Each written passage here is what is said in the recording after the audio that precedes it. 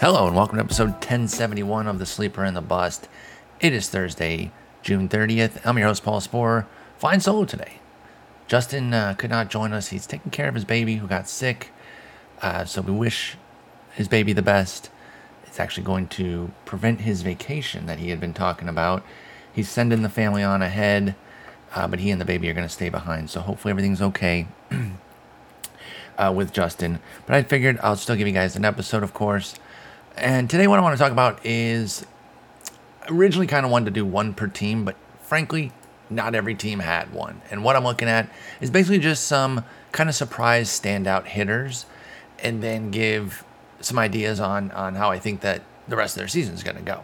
So some of the best teams didn't have one that was like sneaky.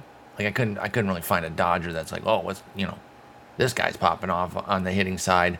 Edwin Rios could have been the guy, but he's on the 60-day IL, so how much value is there in analyzing him? And then on the other end, crappy teams, who was I really going to talk about for my Tigers? Willie Castro. You guys want me to do a hot 10 on Willie Castro? I don't think so. So there just wasn't one for every team. I think I have 23. So 7 teams did not make the cut for various reasons, like I said.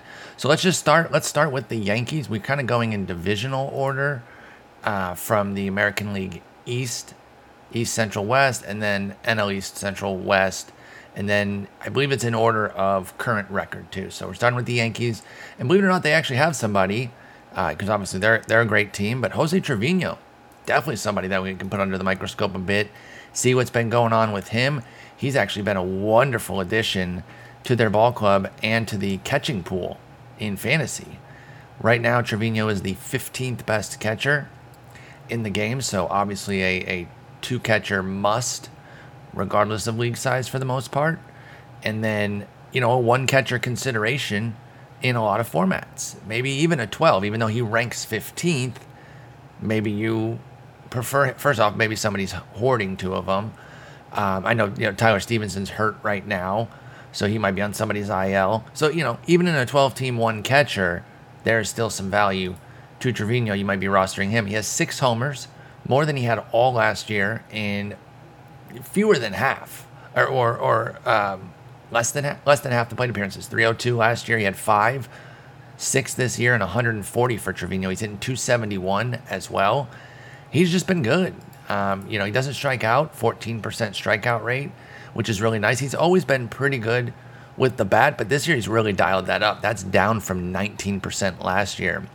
So that's a nice big boost. He has the same BABIP too, so it's not like he's riding some crazy hot BABIP. It's just that 279 BABIP, which he's actually had the exact number for each of the last 3 years. The added contact is what's delivering the extra hits there, not so much any sort of BABIP luck, which I like that for Trevino. A 14% homer to fly ball rate is a career best, and it is 2x of last year, but it is not such an egregious rate that I'm like, oh, Trevino can't possibly hold that. He's not really selling out for it in any real way. His fly ball rate is up 7 points to a very reasonable 38% rate. His hard hit rate is actually down a bit from last year, and his barrel rate is up a little bit. So bottom line, as you look over everything, there's some legitimacy to what Jose Trevino is doing here as an age 29 semi-breakout for catcher. And I don't know that he's necessarily slated to really fall off as the season wears on. He should continue to get plenty of playing time. He's definitely the number 1, and it's not even like a share. It is, he plays most games, and then Kyle Higashioka gets the one fill in a week, maybe 2 on some weeks, just kind of depending. They're both right-handers too, so there's no obvious platoon. But it's clear that the Yankees had things in mind when they made that trade for Trevino that included the IKF deal, and I'll take my L on suggesting that there's no way. I believe I used the phrase. I was as strident as saying there's absolutely no way that they go into the season with Isaiah Kiner-Falefa as their starting shortstop. Well, they did. So I was very incorrect on that. By the way, I'm noticing Trevino was not part of that. Those are 2 separate deals. It was Donaldson and Rortvedt with IKF, because remember, IKF went to Minnesota first. Yeah, that's right. And then it was Gary Sanchez and Gio Urshela heading back to the Twins. And then the Trevino deal happened actually late in spring. So Trevino was with them. This was, I had my timeline way off. For Robbie Alstrom and Albert Abreu on April 2nd when they went ahead and got him. Now, remember, that was still before the season started because we pushed it back a week. But it was like a week before the season started.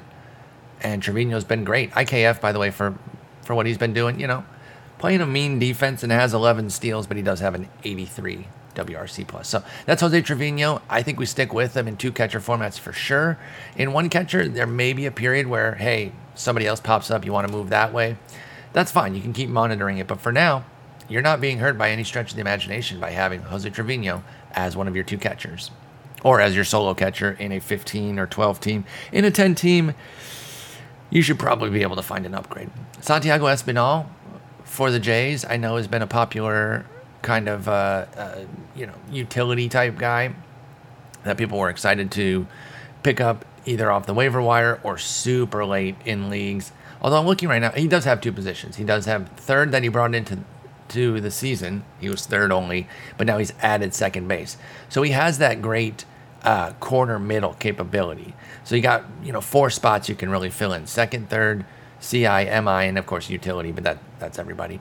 So 4 spots that are notable, and then the 5th spot that everybody has. He's been fine. 268, 321, 392 with 5 homers, 3 steals. He's an above average bat. That's a 100 on the button WRC plus. Down a bit from last year. He kind of is who he is. I think because he's been a positive player and he was kind of a late sneaky pick or a waiver pickup for people, that there's maybe a little bit of overrating of what he's doing. I'm not sure that it's, I'm not sure that it's really 12-team viable. Maybe you're putting it on the bench, putting Espinal on the bench.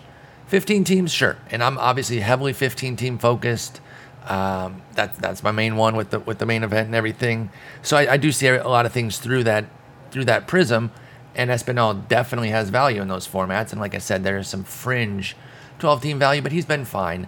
The full season pace for what he's been doing here, I think it was like 11-9. Let me go ahead and get it real quick. Yeah, because we're quickly approaching the halfway mark. We're at 75 games for Espinal. So the easy way would to double it, maybe add a homer or a steal. So he's at 5-3. You're like, okay, 10-6. And actually, the full season pace is 11 homers, but still just 6 bases because it's probably like 6 point whatever. But you can't get part of a steal. So he's okay. But you should be looking to upgrade here. I'd like a better batting average if I was going to hold somebody like Espinal. He had 311 last year. If I can get back up in that range, I'm interested. But as it stands right now, it's pretty bland, and you should be actively seeking an upgrade. I do like the lineup that he's part of course, and that certainly helps. That can give you some trickle down value there from runs and ribbies. But you got to be looking to make a move. Next up is Franchy Cordero for Boston. Now, a lot of fantasy heads, especially you deep leaguers, you know the name Franchy Cordero. We have been, we being the royal we of the fantasy community, been kind of hoping on some things for Franchy Cordero for a while. He's tooled up, if you will. He's got a lot of loud skills, but also some issues that kind of make it so those skills don't always get to shine through. Namely, a pretty severe strikeout rate usually. But this year he's cut it down to a palatable 26%. Like, you can live with that when his career mark coming into this season was 36%. That's a 10-point jump. And he's also added a couple points to his walk rate up to 10%. So 26% K, 10% walk. That's a foundation that can let Franchy's skills come through. Now, he hasn't been off the charts. 252, 331, 413 is his slash line. It's a 109 WRC plus, 9% better than league average. 3 homers, 3 steals. But it is positive. And again, I'll be honest out front here. A lot of these players are going to cater to deeper leagues. Now, there's some guys that are all formats viable here. This is not just a deep league episode. But a lot of these guys will skew deeper. I'm looking for sneaky kind of surprise bats on teams. It's not going to be your breakout studs. We're not going to do a breakdown to Xander Bogaerts. Like, yo, have you guys seen this guy? Have you guys seen this Xander Bogaerts? He's amazing. But no, Cordero's getting a lot of burn at first base. He's played 4 of the last 6 with Dahlbeck fitting in. They've all been righties. So, he gets the strong side of that platoon, and they've given Dahlbeck a few opportunities against some righties just to get him in. But he's outperforming Dahlbeck, Franchy Cordero is, by a lot. It's really not that difficult. You're looking at a 71 WRC plus for Dahlbeck versus the 109 for Franchy. So I do think there's some value there. I think he's going to have first base, outfield. So that's a unique qualification as well. I do love players with those unique qualifications. I just mentioned it with Espinal when you got corner and middle, when you got first base and outfield, when you got something, that can give you that range for the lineup, that can always be huge. So I think he's strictly a deep league play for Franchy. You're loving him in AL only. You're okay with him as your 5th outfielder or maybe your corner in a 15. You can keep an eye on 12s, but I don't really think you should be rostering him. You need more playing time in a 12-teamer. We move this sheet over here. For the Rays, we'll get with a guy who has been very popular of late, and that's, of course, Isaac Paredes. It looks like Isaac. It is actually Isaac. And he's been, of course, on fire. He has 10 home runs in 4 games. Okay, that's a little bit inaccurate, but not crazily. It's actually 36 games. It's a little bit more than 4, but 10 homers in that amount of time is really freaking good. So he's been off the charts right now with that power. He's selling out for it big time, though. That part, it has to be pointed out. And I'm not talking about necessarily with swing and miss. He's not swinging from his heels. He actually has a 15% swinging strike rate, which is wonderful for such power. What I mean, though, is the ball's in the air a bunch. He's actually gotten the fly ball rate down a bit, but he was up over 50 for a while there with the home runs for Paredes. He's at 49% now. When I say with the home runs, I mean when the home runs were first popping off. He had the 3-homer game and the 2-homer game. He was toting a 53% fly ball rate. He's got it down to 49. That's still a lot, though, with a 21% infield fly ball rate. And pop-ups are basically, automatic outs. Pardon me. They're automatic outs. They don't count like strikeouts for pitchers, but they basically are that. They're free outs there, and there's a lot for Paredes. And that's why he has a 243 average. There's a 195 BABIP that you would expect to regress some, sure. But when you have a 10% line drive rate and a 49% fly ball rate, that doesn't leave a lot of room to get base hits, to collect those extra singles and some doubles, as opposed to just the homers leaving the yard. So I think that's a bit of a problem with Paredes right now, and why you can't just look at the BABIP and say, he's doing all this, and the BABIP is going to regress like crazy. It's no, it's not, unless there's a bit of a change to his approach. There is a good foundation here. I love that he can walk about half as much as he strikes out, 15-8 strikeout to walk ratio percentage. Those are percentages, by the way. With the 10 homers, 243 average doesn't kill you, but I do worry that average can sink when the ball's in the air that much. Also, there's a playing time question. Are they going to commit to him? We know how the Rays are. When you're playing this well, you get to play. He has played the last 5, 4 of them at first, 1 of them at second. Ji-Man Choi is kind of a first base DH splitting with Paredes. Oh, excuse me. Actually, it's been 3 at first, 1 at third, 1 at second for Paredes. He's a lock against lefties, excuse me. It's against righties. Is he going to get the playing time against righties for Paredes? That's really your question. I'm fine taking a shot on him in just about all formats right now because he's been so good. Now, I wouldn't necessarily cut somebody in a 10-teamer. I mean, he's probably already been picked up in most leagues because he's been so hot. But if he hits a cold streak and you look to pick him up, at least investigate the cold streak for your shallower leagues. He might just be a shining comet that kind of goes by, and we remember when Isaac Paredes has 10 homers in 114 plate appearances, and then we don't think anything of it. That might be the case with him. I can't say for sure. Sorry for those throat clearings there. I'm having a little issue. Did a quick pause and got it situated. I got to be honest with y'all. Throat's a little uneasy because I legitimately almost died last night. Probably shouldn't be laughing about it, but I survived thanks to my lovely girlfriend who saved my life. Started choking, and we were eating dinner. We were just kind of eating.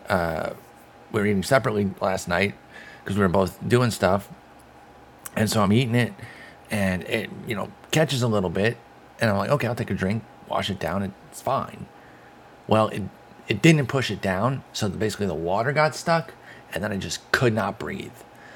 So started freaking out, obviously, because I didn't want to die. Dying sucks.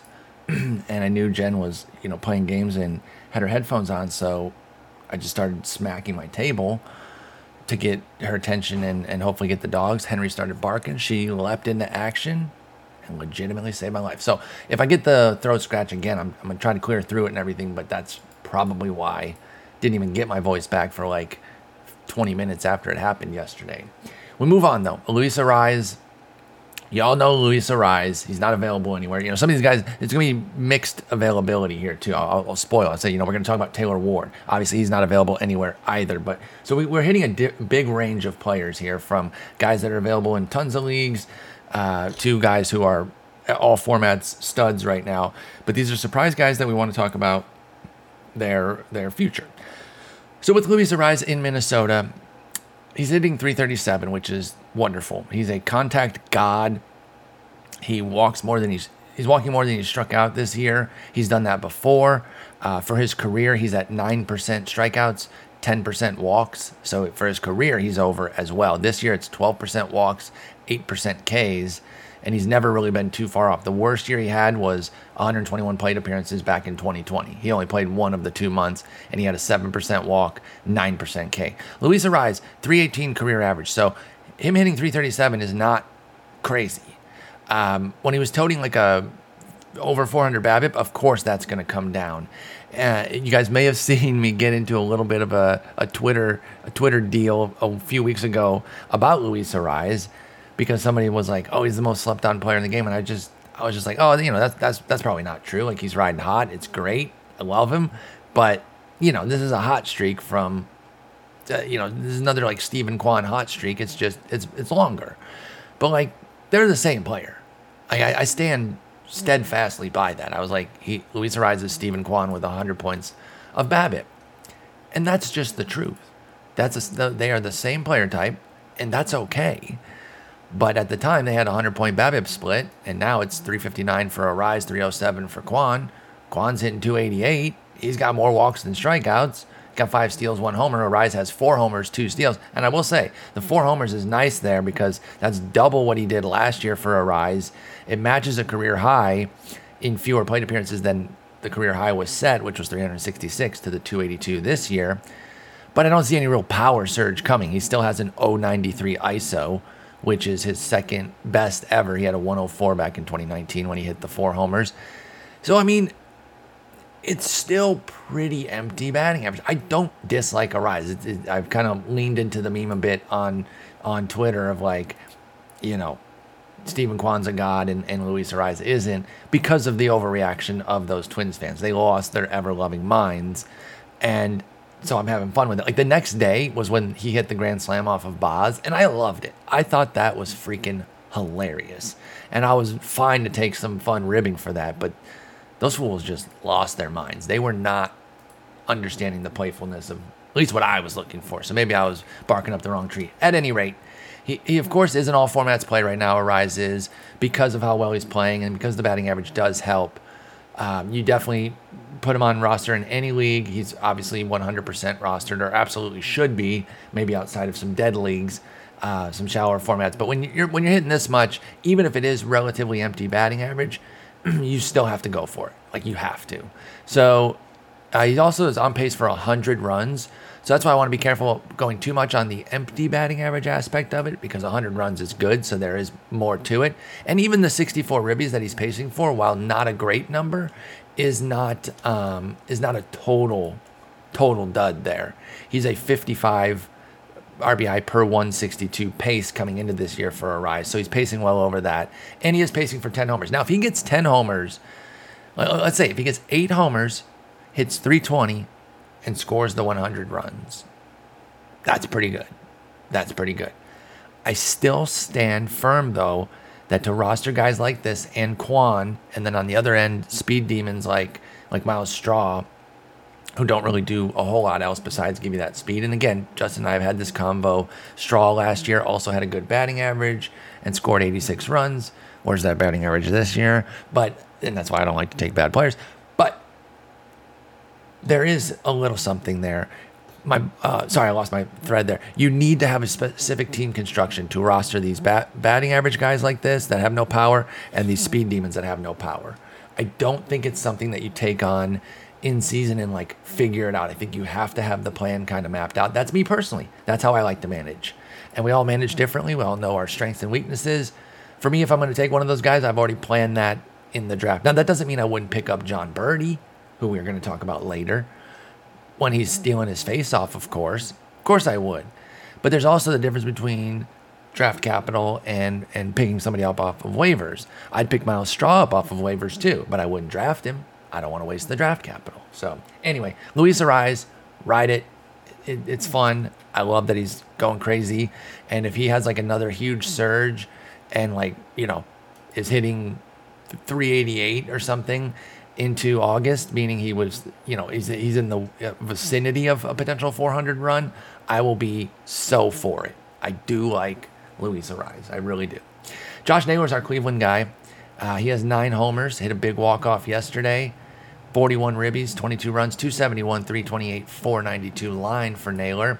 He's got, let's see, what's that equate to? That's a 131 WRC plus. One thing I love about Naylor, I got in early on this one. I'll do a little bragging / back pat on this one, just because one of the reasons I've liked him for years is the power potential. He had not shown it at the major league level. I'll be fully clear. He had a 139 ISO coming into this year, but all the scouting and all the prospect reports hinted at the fact that there is power here. And you just look at him. I mean, he's a big dude, and you can tap into some power. Hopefully, he doesn't become one of these guys that you see the stature and you see the skills, and he can't get any lift. And that was part of the issue, was the fact that he was on the ground too much for Josh Naylor. But one of the reasons I liked him with that was he didn't strike out and he had power potential. What's happening this year? 221 ISO and a 16% strikeout rate. That's wonderful. So he makes a lot of contact. He got 271 average and the power. 221 ISO, as I just mentioned. 9 homers so far. I really believe in what he's doing. I think he was knocking on the door of a potential breakthrough last year. Maybe not a full-scale breakout. I know I'm kind of parsing words here. Well, what's a breakthrough versus a breakout? I don't know necessarily, but I'm thinking like a breakthrough is like they get a bit better and they hint at something bigger in the future, more so as a breakout is like they've arrived. Taylor Ward's having a breakout right now. And I think Josh Naylor is this year, but he was hinting at it before the broken leg. And even with just a 700 OPS, if you were kind of watching him day to day last year, you were seeing things a bit more. He still needed to figure out how to get the ball in the air and things like that. And his ground ball rate has gone down from 50 to 43%.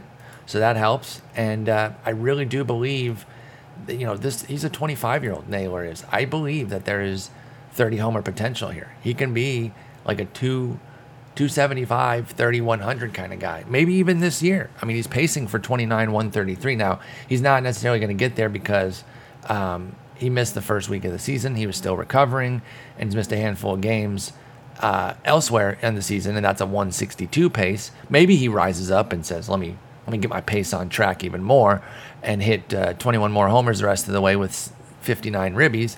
That'd be great. But that's not what I'm banking on. I am banking on an all formats capable outfielder with Josh Naylor, though. Does he have first base eligibility? He does. He's played first base this year and outfield eligibility from last year. So he has that outfield first base as well, which I love.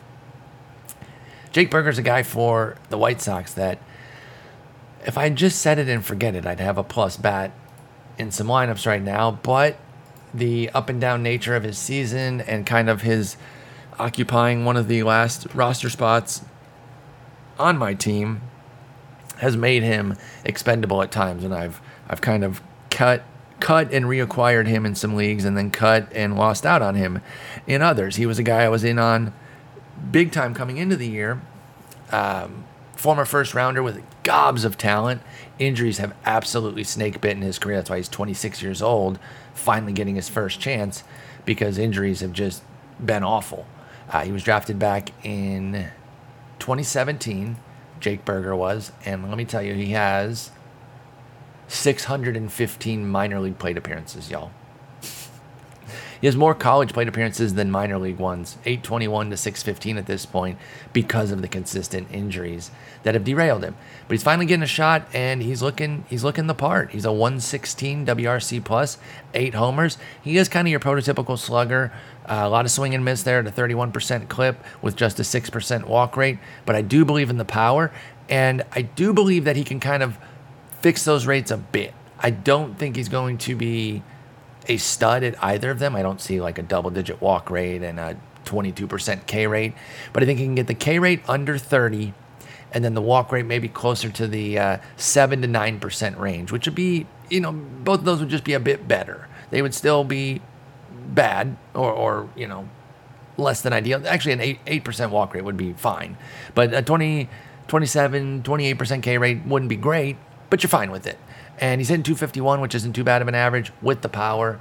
I think he's definitely somebody I'm holding in 15s and 12s right now. I don't even know if you're rostering him in 10s. I don't necessarily think you should be. Keep an eye on him. He could have a summer heater, Jake Burger could, where things are really going and he hits a bundle of homers in a short span. But for now, I think 12s and deeper is where you like Jake Burger. A show favorite here, and I feel bad talking about Edward Olivares without Justin. We were such fans, and we dealt with the 500 ups and downs last year, and he's already had a couple this year, but he's been up now again for another week or so. And this year, it was injury that got him. He was finally getting his chance, it looked like. He came up on April 23rd, and April 23rd through May 8th, Edward Olivares was killing it. Now, a lot of it was BABIP fueled. He had a 448 BABIP, which was fueling a 406, 457, 531 line. No homers, 4 doubles, 3 ribbies, and a steal. But that was securing playing time. And the 4 games before his injury, he moved up to the leadoff spot. So that's why us Olivares super fans were particularly geeked. We're like, it's happening. It's finally happening. He returns from the IL on June 24th, promptly hits 2 homers. And of course, the Olivares fandom melts. We lose our minds. We're so excited. He's back. And I'm rolling with him in 12s and deeper for sure. In 10s, I would have to have like a perfect fit need. Actually, no, never mind. You can't do it yet because he has not reassumed anything with a full-time role or batting at the top of the order. Now, he has batted 4th against lefties. They seem to like Olivares in the middle of the lineup against lefties, but 7th most recently against righties, and that was on Wednesday. On Tuesday, he didn't play, so he's not playing every day, so I don't think you can really look at him in 10s. You can kind of have him on your watch list in case the full-time playing time gets there for Edward Olivares, but otherwise I think it's got to be 12s and deeper right now. But I really like the talent. There's power and speed there, and that's why if it does develop into, here's a great scenario. Let's say they trade Michael A. Taylor, as they absolutely 1,000,000,000% should, and Andrew Benintendi, both of whom are coming up off their deals this year at ages 31 and 28 respectively. The Royals did not pan out this year, right? They're worse than the Tigers, 27 and 47. No need to hold those two.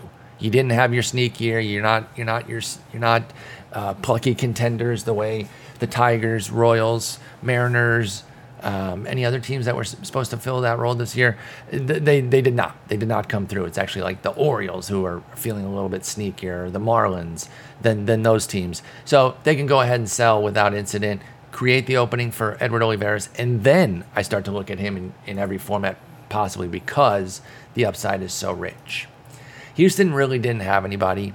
And then did I botch the order here? Oh, no, here we go. Nathaniel Lowe is the next one for Texas. Houston, I just said Houston didn't have one, right? God, I can't even remember what I said 9 seconds ago. Nathaniel Lowe, 10 homers, 278 average, 327 OBP, 440 slug. Big Nathaniel Lowe fan. If you listen to the offseason stuff, you know that. You know this guy I was really excited about this year. What I liked so much about him was I think the talent's in place, and if you could find a bit of lift, there could be a power explosion. Now, he's found a bit of lift from 55% ground ball rate down to 47. I'll take that. I like that. Get under that 50% rate. Line drive rate has gone up from 18% to 25%. These are both positive things for Nathaniel Lowe's profile. Additionally, subsequently, we've seen a little bit of a jump in the power. from a 151 ISO to 162. It's 11 points. Let's not lose our minds over it. But he does have 10 homers so far in 69 games for Lowe, and I'm really still thinking that there could be more. Like, I definitely believe he's got 30 homer upside if he really finds some lift. If he's more of like a 40% ground ball, now that's probably a multi-year type of change. I don't know if that's a 1 year, all of a sudden you're completely different. He's pacing for 23 this year, which would still beat last year's 18. Now, he hasn't delivered the sneaky speed from last year. He went 18-8 with a 264, which made Nathaniel Lowe really, really good. Like, he was a really sneaky corner guy last year. He's 1 for 3 on the bases this year. I wasn't banking on the sneaky speed, and he could still get it, but I'm here for the power and the batting average. If he throws in some extra steals, I'll take them and say thanks. Now, I mentioned that we would talk about Taylor Ward. We're going to go ahead and do that now. Taylor Ward, and I want to bring this up because I saw this in more than one spot. I had a tweet directed to me. Somebody was asking me a question about him specifically. And then I also had a situation where I was reading a thread on Twitter where a few people were discussing it. And that is this notion that Ward has fallen off. And I don't agree with that. I understand where it comes from, but it requires another check to see, oh, it's been updated. So where it comes from is he had an 1194 OPS through his first 30 games this year, Taylor Ward. He was just God tier, just unbelievable. Then he sat out for 4 games. Didn't go on the IL, but just missed time. He comes back from that, not starting 2 of the next 3, just pinch hitting, and then a start mixed in between. But over the course of his next 14 games, which was 53 plate appearances, 14 games, 12 starts, and then those 2 fill-ins, he hit 140, 189, 220 with a 171 BABIP. Just some pretty harsh regression for a 2-week period. I've been talking about this a lot lately. Sometimes the regression is smooth and you kind of incrementally get back toward your mean, and sometimes it's a snap back to reality. And then this was that. This was, hey, you're not really an 1194 guy. Let's get you back down here to a 954 and go from there. Well, in the subsequent time since then, which is almost another 2 weeks, it's 10 games, 44 plate appearances, he's back up to 366, 409, 512. This is Taylor Ward for the Angels with another homer and looking, back on track. The 500 BABIP is there too, so he's, the BABIP has returned. But the bottom line is he came out of that cold funk, and that's kind of what I wanted to dispel if anybody else was feeling that or kind of reading that elsewhere about how, oh, Taylor Ward fell off, he's not as good anymore. It's like, well, that's not exactly true. He had a period where he fell, but he's back, and he's still leading off. He's got great skills, 23% K, 13% walk rate. I believe in a lot of this. I really do. I think there's a lot to like here. I think it's an even better version of Jared Walsh's breakout, which had some realness to it early that you could really buy into. And I think we're seeing something similar here with Taylor Ward. And so I'm bought into this. I know he's a late bloomer at age 28. I think I'm going to be, we'll see how this season goes. I'm not going to commit to buying into him next year and then he falls off the face of the earth. But I don't think he's going to. And I feel like this is something that's going to carry beyond this year. He's had good periods in the majors before. His 2020/21 was about 100 games. It was 99. And he put up a 105 OPS plus. I'm on BREF, so I'm looking at it over there. But, he was pretty good. It was actually a 107 WRC plus. So small differences there. Nothing too much to get worried about. But he showed that he could be an above average bat. And now obviously he's playing way above that. But he had hinted at his talent. We saw some great work in the minors from Taylor Ward as well. And now it's just coming to fruition. So I fully believe in him. He's an all formats play. It would take a lot for me to cut him. Obviously, catastrophic injury is one thing, but in terms of performance, I need way more than that 2-week lull to move on from Taylor Ward at this point. Cal Raleigh has, despite hitting just 190, has done enough to have some fantasy viability in 2-catcher leagues. I think it's got to be 12 teams and deeper, maybe 10s. Actually, you know what? He is the 18th ranked catcher. Now, that's not perfect to just say, oh, he's 18th, so he must be owned in 10-team 2-catcher because that's 20 catchers. Because some of the guys who aren't in the top 20 are still going to be rostered. Adley Rutschman isn't in the top 20. I think Omar Narvaez is still being held on to a decent bit. I'm trying to see if there's any others that are close here. I mean, Yasmani Grandal, people are still riding that, which I understand. I'm doing it too, like a dumbass. He's on the IL right now, but so he's on people's benches. Melendez is technically not in the top 20. He's 21st. Elias Diaz out in Colorado. So just because he is 18th for Cal Raleigh doesn't mean he has to be rostered in 10 teamers. You're really looking 12s and deeper with 2 catchers because that 190 average sucks. Now with catchers, you can afford a bit of a lower batting average because their volume does not kill it. And so I think you can do that, like where you have, okay, I'll do this. I'll eat this batting average for the power, for the 10 homers.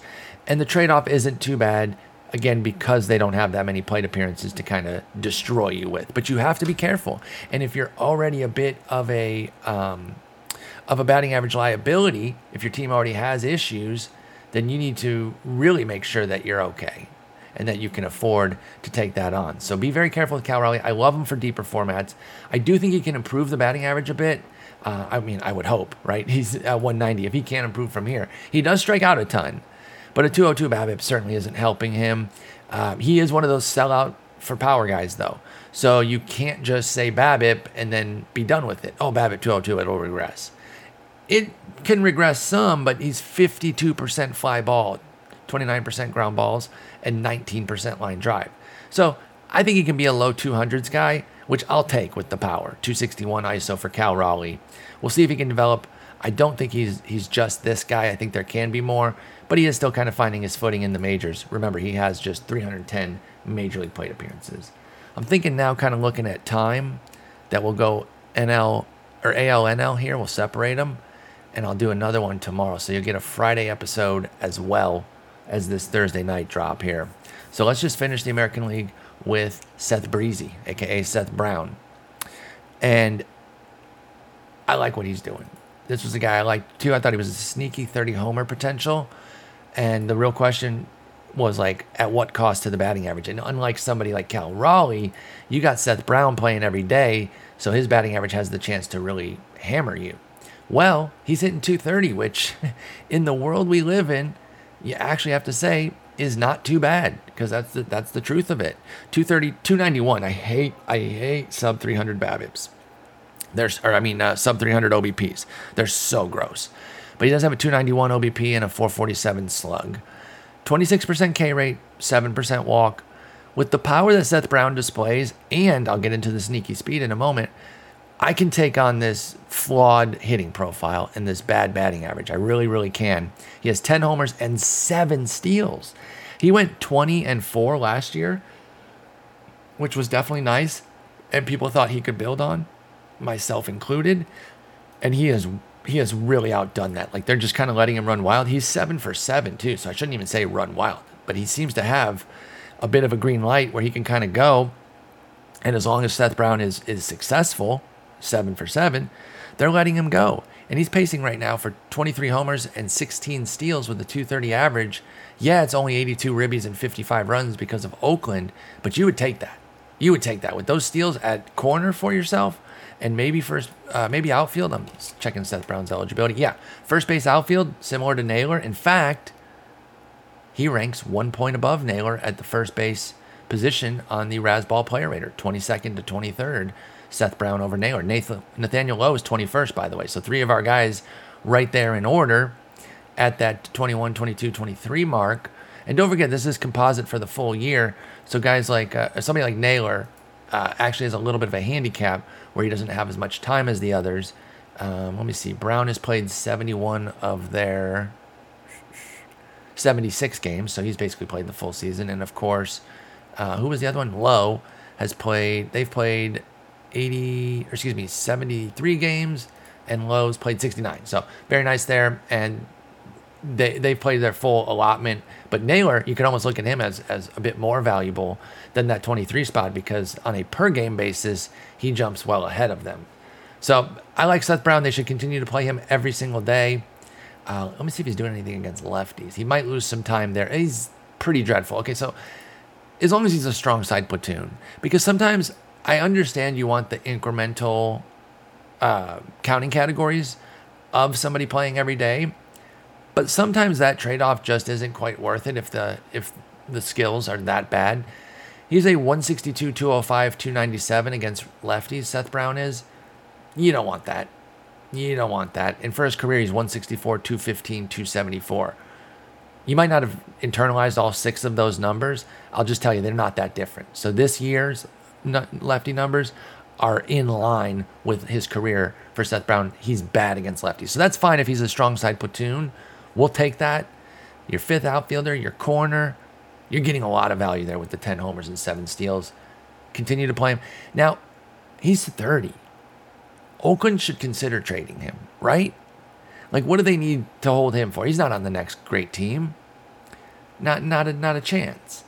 So maybe he goes somewhere where he's still just strong side platooning, and that's okay because that's all he's doing here in Oakland. He might lose some PT, but it could be negated by being part of a much better lineup. I don't know who has a corner outfield / first base need right now, but maybe that's the answer for Brown. So I like him in 12s and deeper for sure. A little fringier in 10s, but if you start to see his name popping up in trade rumors, maybe in a 10 you go out and sneak Seth Brown. Now I would say you got to have 5 outfielders in the 10. If it's a 3 outfielder with like no corner, so it's first, second, third, short, 3 outfielders and utility, I don't see Brown cracking that at all. But if it's 5 outfielders with the corner, so the standard roto lineup, but it's a 10-teamer, I think he can maybe be a reserve guy or somebody you keep on your watch list. And then, like I said, once the trade rumors heat up, if they do for Brown, you go get him and then just hope he goes to a badass team, and then you might have found yourself a new corner infielder. So there we go. Jose Trevino, Santiago Espinal, Franchi Cordero, Isaac Paredes, Luis Ariz, Josh Naylor, Jake Berger, Edward Olivares, Nathaniel Lowe, Taylor Ward, Cal Raleigh, and Seth Brown in the American League. I'll do the National League in a separate episode. I kind of knew that I was probably not going to be able to do all of them together without it being a crazy long episode. So that's okay. I don't mind that. I think this will work as its own episode. It's under an hour, but if we did the whole other league, that's 1, 2, 3, 4, 5, 6, 7, 8, 9, 10, 11 more players. And I'm going to be doing like at least 3-4 minutes on each. Call it 3.5. That's another 39 minutes that we're looking at. So I'll go ahead and get you guys out here. Thank you so much for listening. I will have another one tomorrow on Friday. I guess that'll be the 1st. It's July 1st tomorrow. Wow, it's already July. Anyway, thanks for listening. Talk to y'all later. Peace.